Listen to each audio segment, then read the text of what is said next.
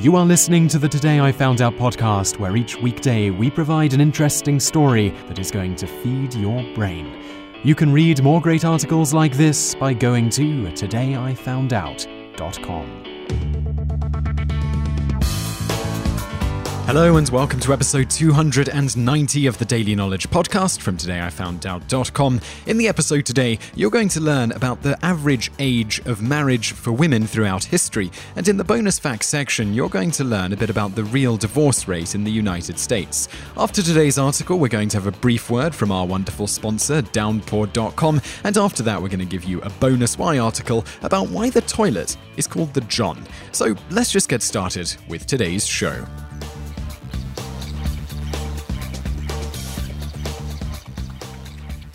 Today, in many cultures, it is considered immoral to have a young teenage girl get married to a much older man.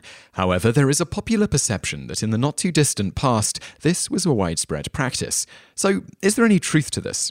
In the Western world, and generally speaking, before Imperial Rome, girls were deemed sufficiently mature for marriage and sex when they first started menstruation, and boys, by the way, when they developed pubic hair. Marriage was relatively unregulated by the state then, and instead was seen as a private family matter, so it is presumed these boundaries were flexible. The Roman emperors began to take matters in hand, beginning with Caesar Augustus's marriage laws, 18 BC and 9 AD. He ordered that no betrothal should be valid if the man did not marry within 2 years of such betrothal, and that the girl must in every case be at least 10 years old at her betrothal. Girls are held to have reached the marriageable age on the completion of 12 full years. By the end of the empire, the age of consent for girls had been well settled, as the official age for reaching puberty was set at 12. Fast forward to medieval marriage. During this time, the Catholic Church had rules for just about everything, and one of its most authoritative texts was the Decretum Gratiani. Written by the jurist Johannes Gratian in the 12th century, it set a minimum age for betrothal, not necessarily marriage, at 7 years for boys and girls, and the lawful age for a woman to consent to marriage, and, as they called it, carnal intercourse, at 12, although certain unusual circumstances would render marriages at younger ages valid as well. Gratian was followed by others including Hostiensis, Henricus de Segusio, who opined that a young woman's physical development, not her age, should determine whether she was ready for marriage.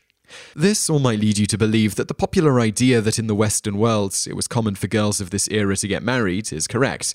However, recent scholarship indicates that although medieval marriages could legally occur at ages as young as 12, that might not have been the norm. As stated in Kim Phillips' book, Medieval Maidens, Young Women and Gender in England, while marriages at very young ages could, and sometimes did, take place, particularly for girls of high social status, it would be a mistake to see marriage below or around the age of puberty as the norm even for young noblewomen. Emerging evidence is eroding the stereotype, with work on low and lower middle class women showing that a large proportion of the sample married between the ages of 18 and 22, and showing that urban girls in Yorkshire tended to marry in their early to mid-20s and rural girls in their late teens to early 20s. So what about later? A study performed by the National Bureau of Economic Research, NBER, on marriage in North America and Western Europe mirrors the findings of the Yorkshire researchers. The NBER found that young women from the 17th through 19th centuries were not all that young when they got married.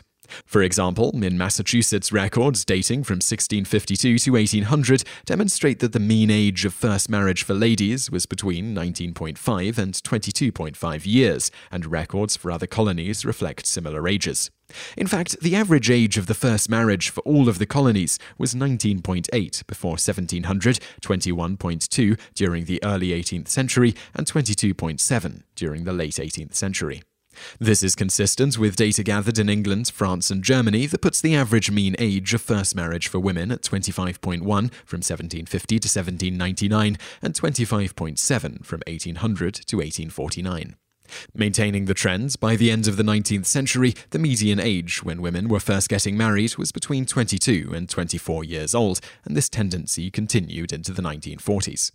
In fact, the lowest median age of first marriage since the early 1700s was had by the baby boom generation, where the age dropped to 20.5 years in 1950.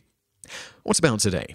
As of 2010, the median age of first marriage for women was 26.1, 28.2 for men, although research demonstrates that marriage is most often delayed rather than foregone, and although they may wait a while, more than 90% of women will eventually marry. And now for today's bonus facts. While you'll often read that there is a 50 to 52% chance of any given marriage ending in divorce, this isn't quite accurate, or at least it doesn't tell the whole story. It only looks at the raw figures of marriages each year versus the number of divorces. This doesn't take into account repeat divorcees, which skew the totals in any given year. In fact, 67% of second marriages and 73% of third marriages end in divorce. The average divorce rate for first marriages is only about 41% in the United States, and these divorce figures have been declining significantly in the last few decades. It should also be noted that marriages where both partners have a college degree only end in divorce about 25% of the time. Bonus fact 2. While it wasn't the norm, Edgar Allan Poe married his first cousin, Virginia Clem, when he was 26 and she was 13. She died 11 years later, inspiring some of his more famous poems, such as The Raven and Annabel Lee. A friend of Poe's, Charles Burr, wrote, "Many times after the death of his beloved wife, he was found at the dead hour of a winter night, sitting beside her tomb, almost frozen in the snow." So this episode is brought to you by Downpour.com. Downpour is a website that provides DRM-free audiobooks and rentals for up to 70% off the regular price. And basically, you can borrow these books for 30 to 60 days, but you can extend it if you need to. Anyway, it's a great service. You can download books, you can play them offline.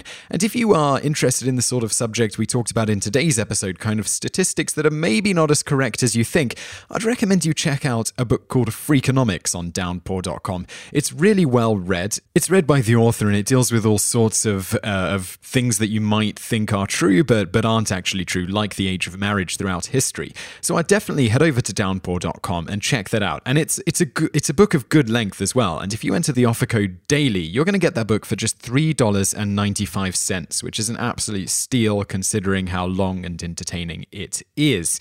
So great audiobooks, $3.95 if you use the promo code DAILY on checkout. So just go to Downpour.com and grab one of their audiobooks today. All right, now let's get back to our bonus why article. Why the toilet is called a John. The term is thought to derive from Sir John Harington, or at the least to have been popularised due to Harrington. There are a few references to the toilet being called Cousin John, as well as many references to it being called Jake and other such generic names before Harrington was born. But it is generally agreed that why we now call it John is because of Harrington, and not from the old Cousin John. Sir John Harington lived in the 16th and early 17th centuries. Harington was one of the 102 godchildren of Queen Elizabeth I, known as the saucy godson for his proclivity to write somewhat risqué poetry and other such things, which often got him banished from England, only to be allowed to return again sometime later. Along with writing several notable works, Harington also devised one of Britain's first flushing toilets, which he called the Ajax.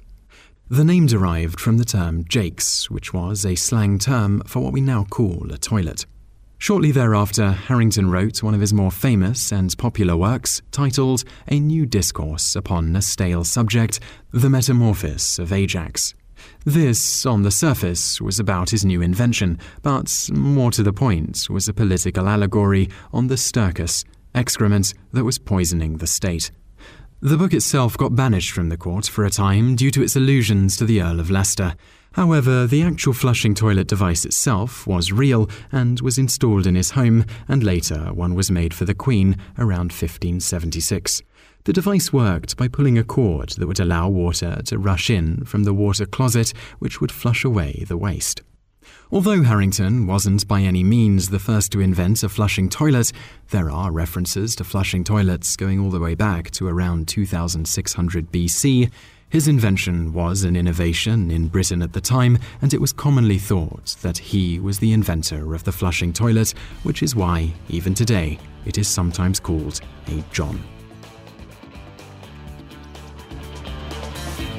You just listened to an episode of the Today I Found Out Daily podcast. Tune in every weekday for another great episode, or find more articles at todayifoundout.com.